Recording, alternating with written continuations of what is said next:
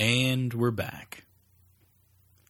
By the rude bridge that arched the flood, their flag to April's breeze unfurled. Here once the embattled farmers stood, and fired the shot heard round the world. Ralph Waldo Emerson, 1837.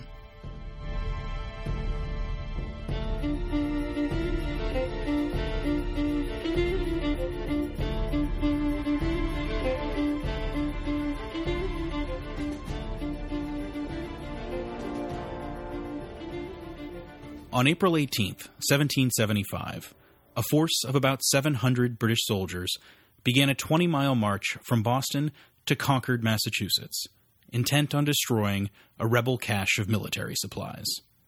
They had set out under the cover of darkness, hoping to catch the colonists by surprise. But as any American who made it through middle school could tell you, that's not quite how this story goes. Paul Revere, the most visible and enduring piece of a sprawling colonial intelligence operation, alerted nearby townsfolk that the British were coming. On April 19th, in the town of Lexington, American Minutemen had assembled and exchanged fire with the British regulars. Later that same day, the colonial militia and British Army clashed again in the town of Concord. Undeterred, the British found and destroyed the military supplies in the town, and then turned back to Boston. But by then, thousands of colonists had answered the call to arms. From within hidden groves and from behind stone walls, the colonists fired on the redcoats as they first marched, then fled back to the safety of the city. By the time they had arrived, 15,000 angry New Englanders were hot on their heels. The first shots of the American Revolution had been fired, and Boston was under siege.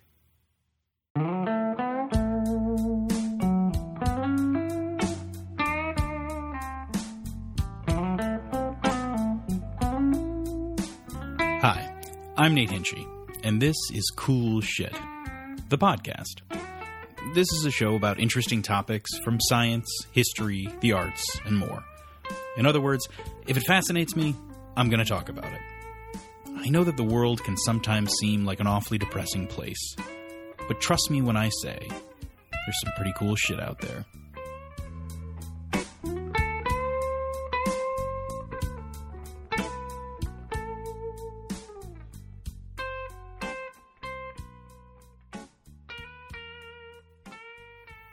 I thought I'd begin with a quick explanation of why I picked this topic.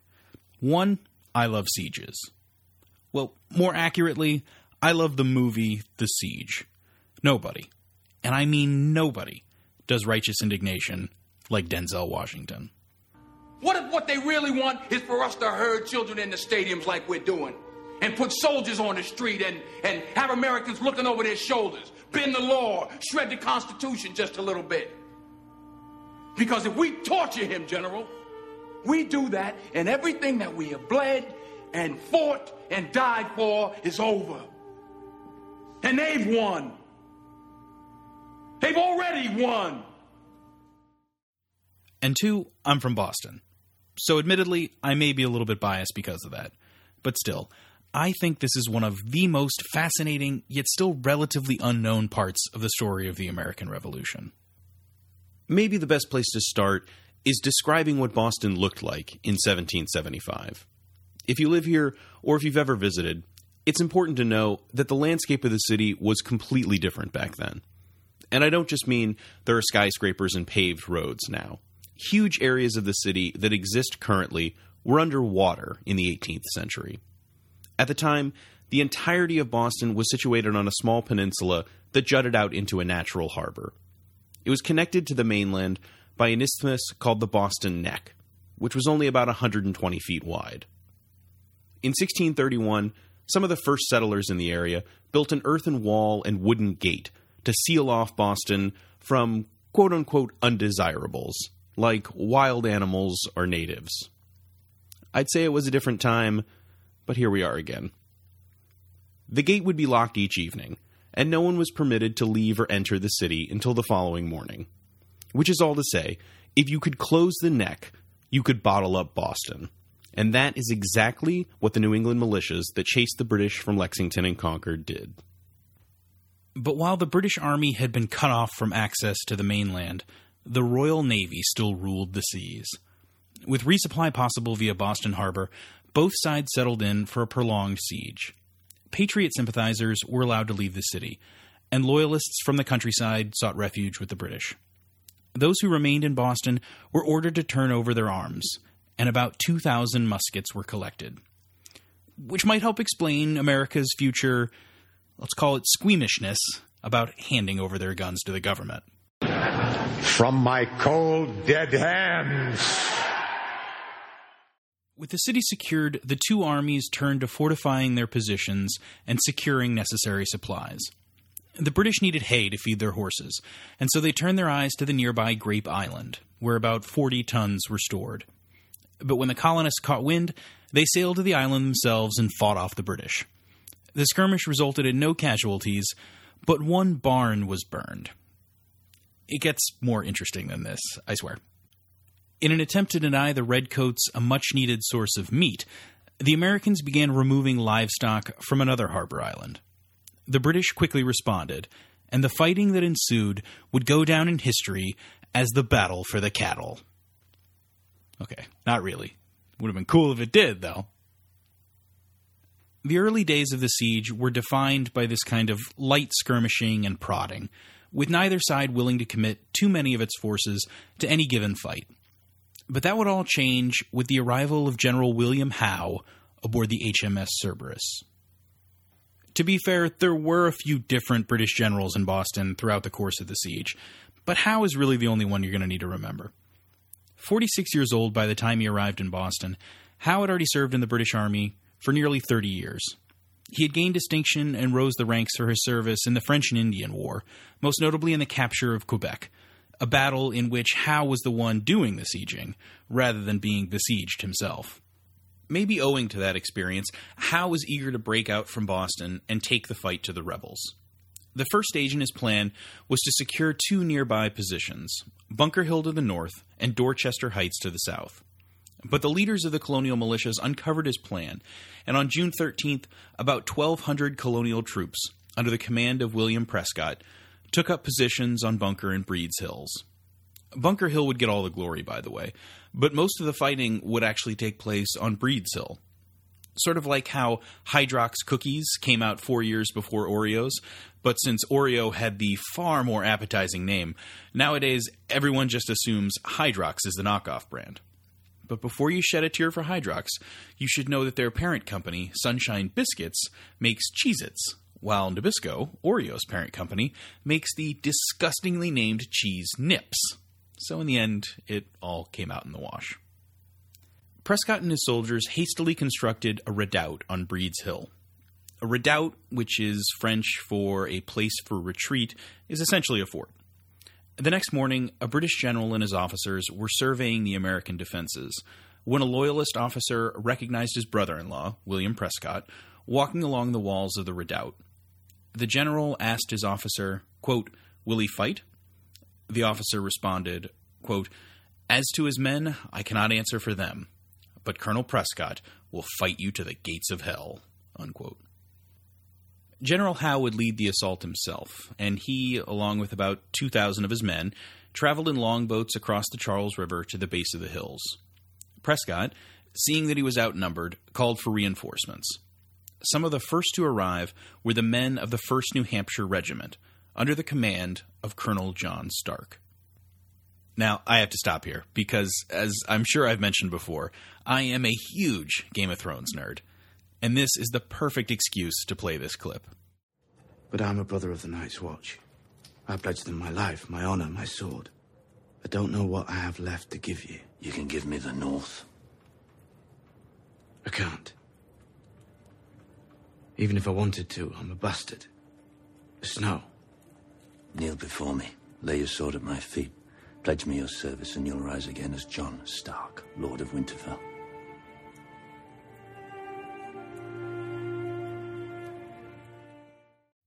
Interestingly enough, John Stark was accompanied by the head of the 3rd New Hampshire Regiment, a Colonel James Reed.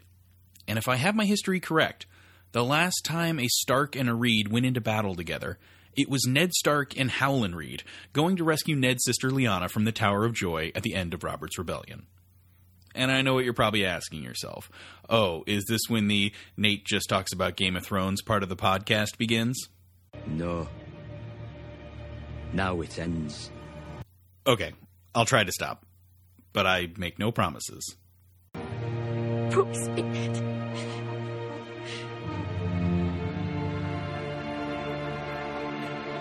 Promise me.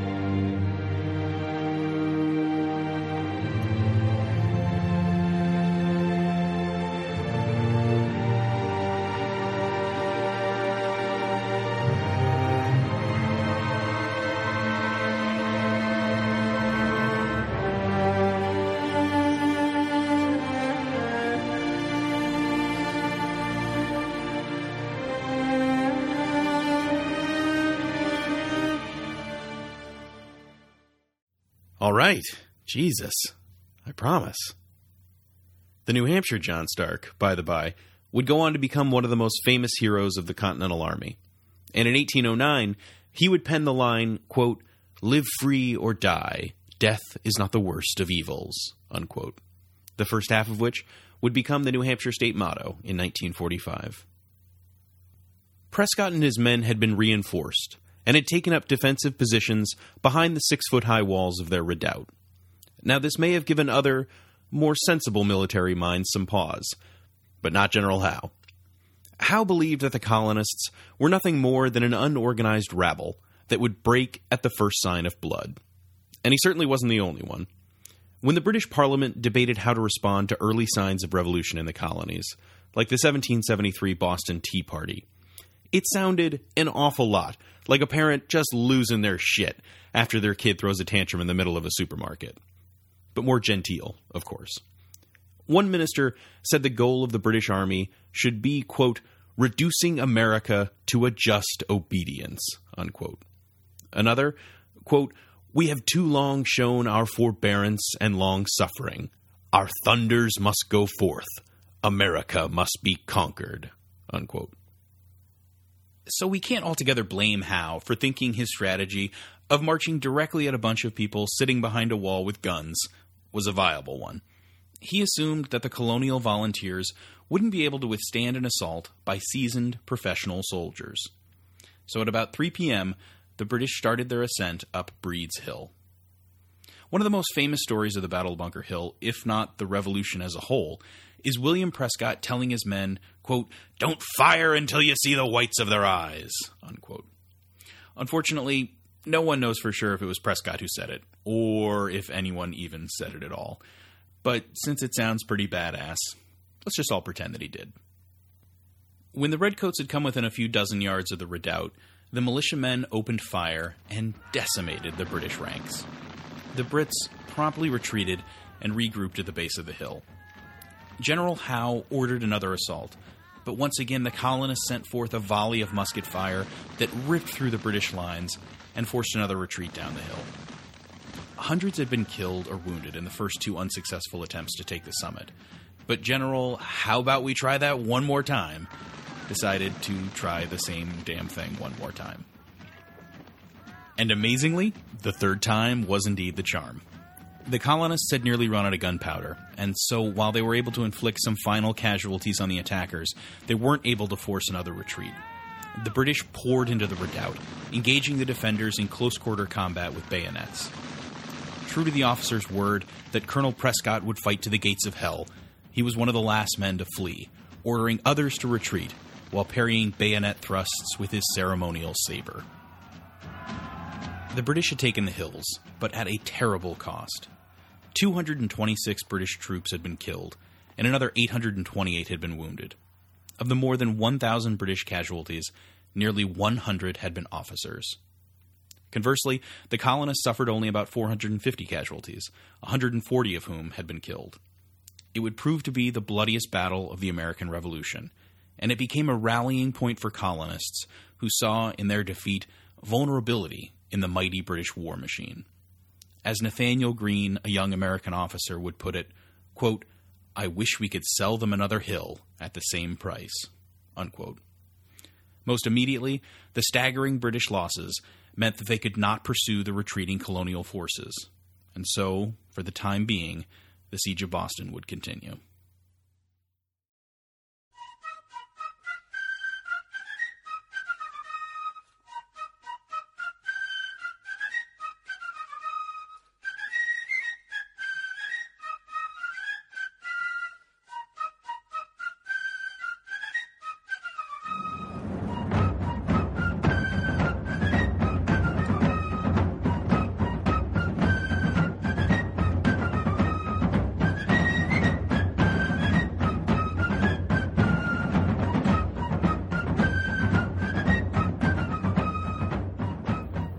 George Washington received word of the Battle of Bunker Hill on the road to Boston.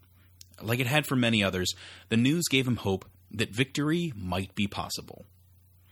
In June of 1775, the Continental Congress had voted to adopt the militias laying siege to Boston into a new Continental Army, and had unanimously elected Washington to serve as the new army's commander-in-chief. In many ways, Washington was the obvious choice. He was a member of the early American nobility, his family having made its fortune in tobacco farming. He was from Virginia, the most populous and powerful of the 13 colonies. He had risen to the rank of colonel during the French and Indian War, and upon his retirement from military service, had been elected to the House of Burgesses, Virginia's legislature. He certainly didn't have an immaculate record, however. His tobacco plantations had been built on the backs of slaves. Obviously, this wasn't unusual at the time. Even in Boston, 1 in 5 families owned slaves. He was only 43 years old, though youth was the rule rather than the exception among those pressing the cause of liberty. And while Washington had shown courage in battle, to be sure, he had also surrendered to the French at Fort Necessity, given disastrous advice to a commanding officer that led to the deaths of 2/3 of his unit, and had himself never commanded anything larger than a regiment. But at least he was aware of his own limitations. In accepting the appointment as commander-in-chief, Washington spoke with great humility. I would quote it myself, but David Morse from HBO's John Adams frankly has a lot more gravitas than I do. Congratulations, General Washington.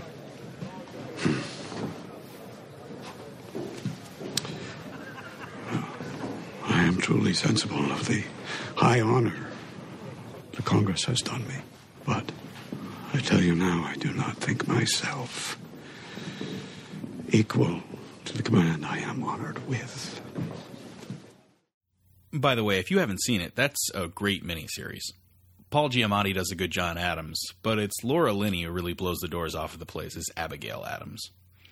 Anyway, it's all well and good that Washington was so modest, but it's important to note that the day Congress was choosing who was going to lead the new army, Georgie showed up decked out in full military dress and regalia, so methinks the dude doth protest too much.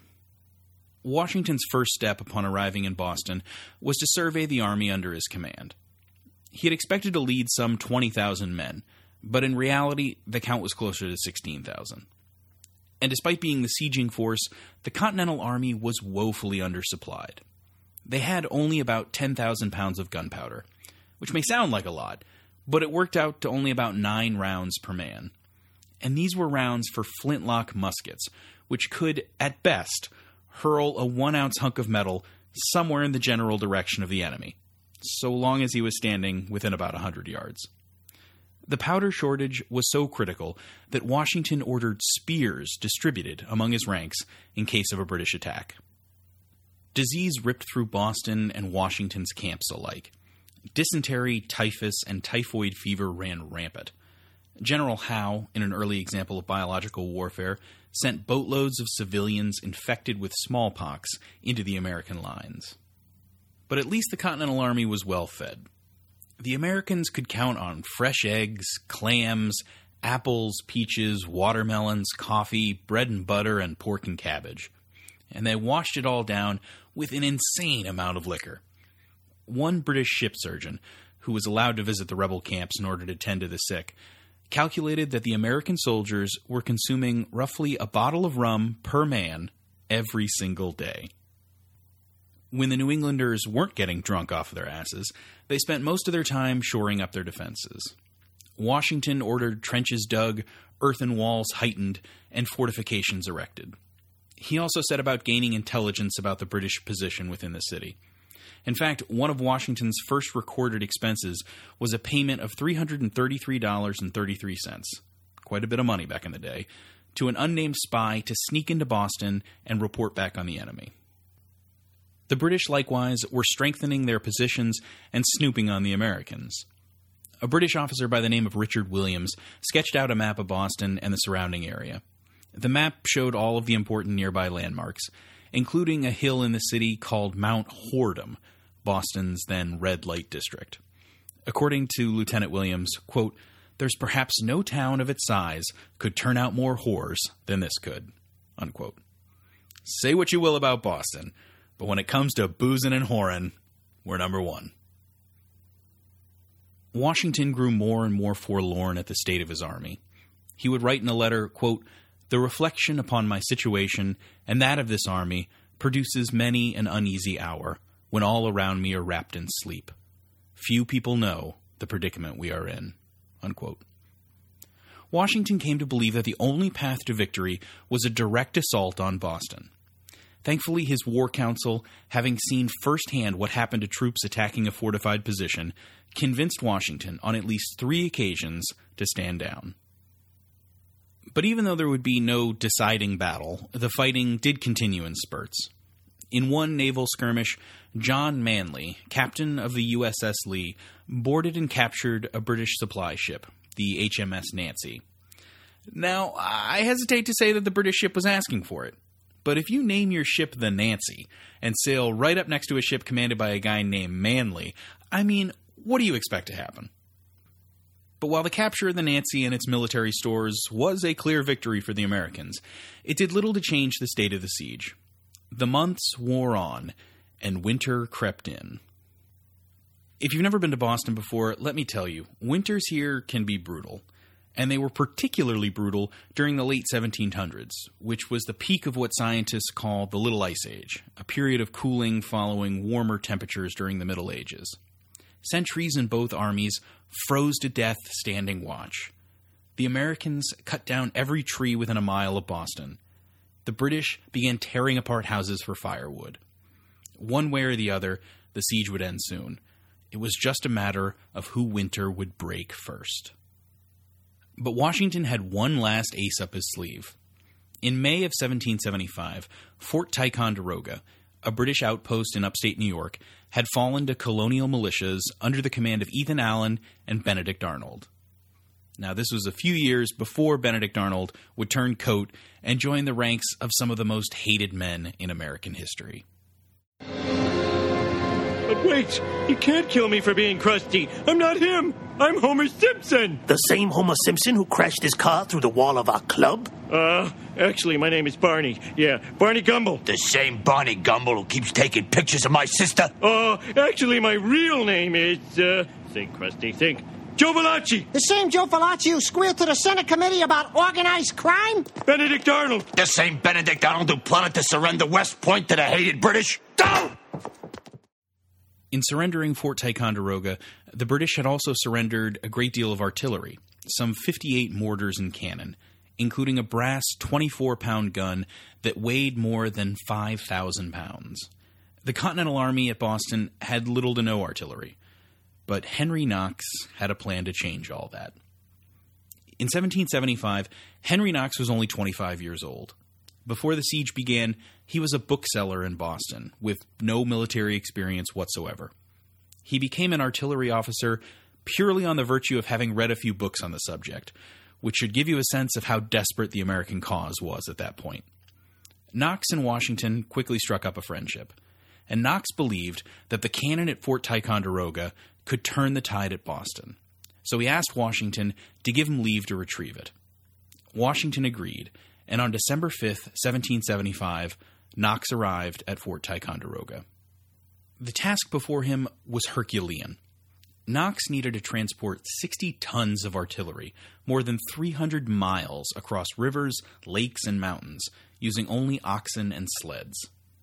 When Knox reached the frozen Hudson River, he found that the ice wasn't strong enough to support the cannon.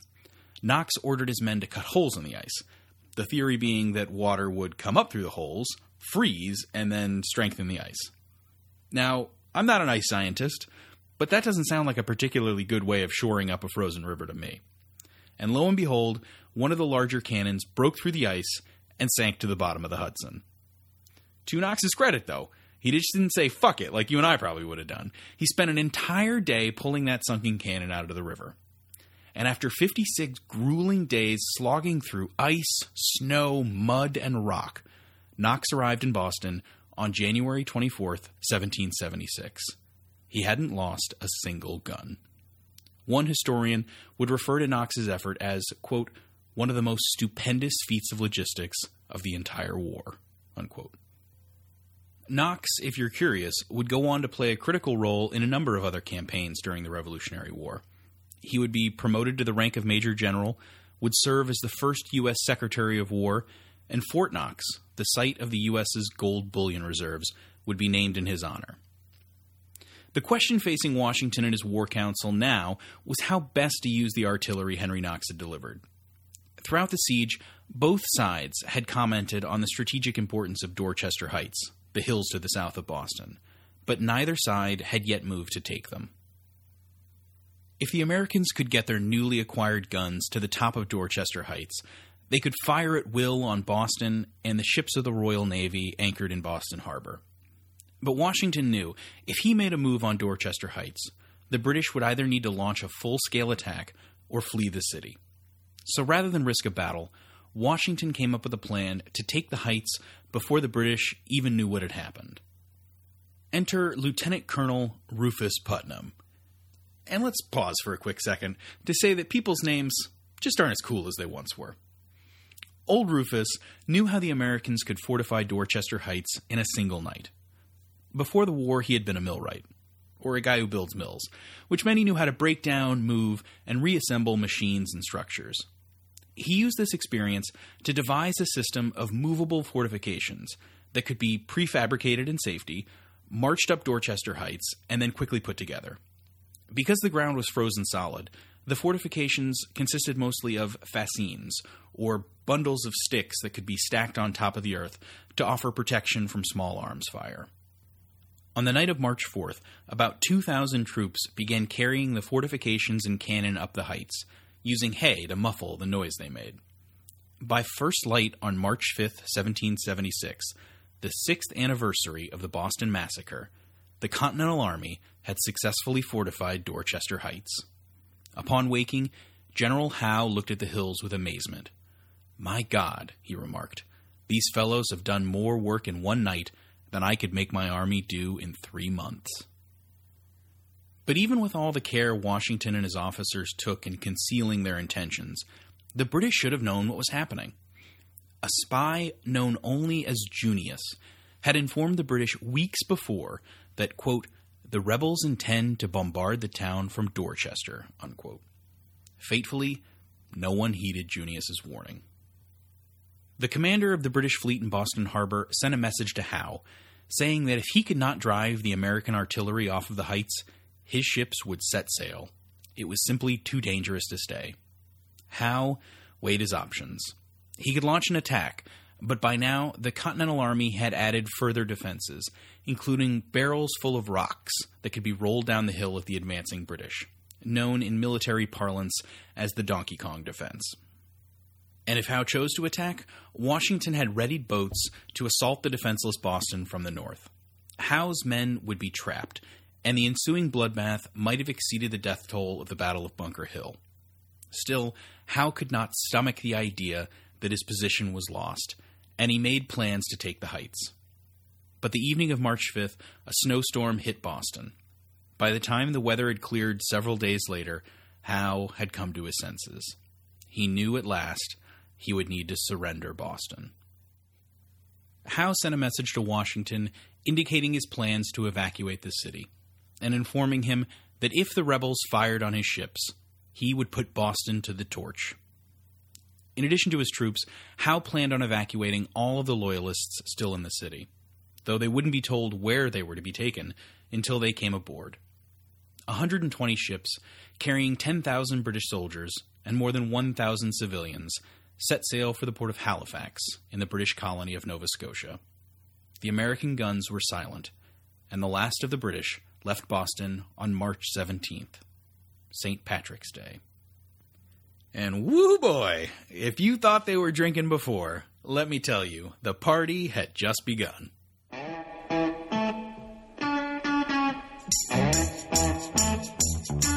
going to tell you a story.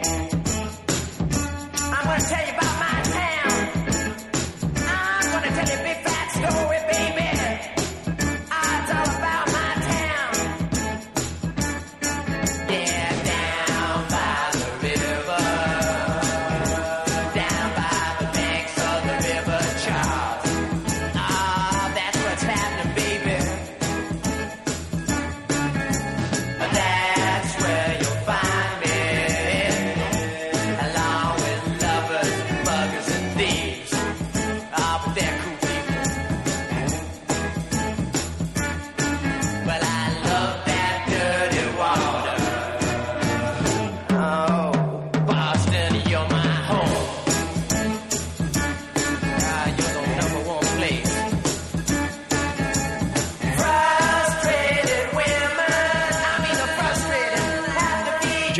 Now, despite the humiliating loss, would continue to serve as Commander-in-Chief of British forces in America.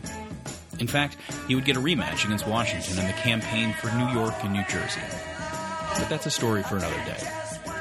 In recognition of his victory, the Continental Congress ordered a gold medal struck in Washington's honor and issued him a formal letter of gratitude. Quote, "Those pages in the annals of America will record that under your direction, an undisciplined band of husbandmen, in the course of a few months, became soldiers." Unquote. Husbandman means farmer, if you, like me, needed to look that one up. And so it was that American farmers turned soldiers, in retaking the city of Boston, had proven that the great and powerful British Empire could be bested. One of the things I love about history is how much it resembles the 2004 Ashton Kutcher and Amy Smart vehicle, The Butterfly Effect, a thriller in which the main character uses a journal to make small changes to his past that totally redefine the reality of his present. I just wish there was a simpler way to describe that phenomenon. In any event, history turns on a dime. Without the United States of America, the modern world would be, for better or worse, a vastly different place. Without the men and women who took up muskets and quills in the name of revolution, there would be no United States of America. Without the victory at Boston, the revolution might have ended before it could begin. And if the Americans had not found their resolve in their defeat on Bunker Hill, there might have been no ultimate victory at Boston. And here's where it really gets fun. The defenders at the Battle of Bunker Hill might have been far more easily routed if the British had first weakened their positions with artillery fire. But the cannons that were to be used on Bunker Hill were 6-pound guns, and the British chief artillery officer had sent over 9-pound shot. And why did the artillery officer make such a boneheaded mistake? Well, as is a contributing factor to much male stupidity throughout history, it's because he was distracted by his plans later that night to have sex with the schoolmaster's daughter. And so, a kingdom was lost, all for want of a nooner.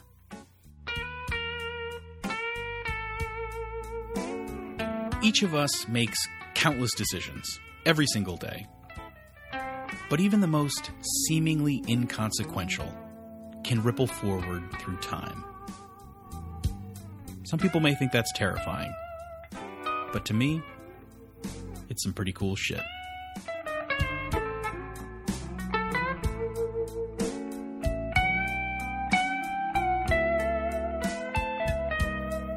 Thank you all for listening. And a special thanks to Binny Lula, Art Girls Rock, Anonymous Plus, Ace Uno, and Sibjitwit for leaving reviews on Apple Podcasts. My sincere apologies for taking so long to show my appreciation. You may have noticed that Cool Shit went on something of a hiatus for the past 7 months or so. Well, as I said before, we're back. And hopefully, it's for good this time. With that in mind, if you've liked what you've heard so far, I'd just be tickled to death if you rate, review, subscribe to, and share Cool Shit. You can also drop us a line, either via email at coolshitcast@gmail.com or on Twitter @coolshitcast. Cool Shit's music is by Arnie Bang Huseby. Thanks, Arnie. Until next time.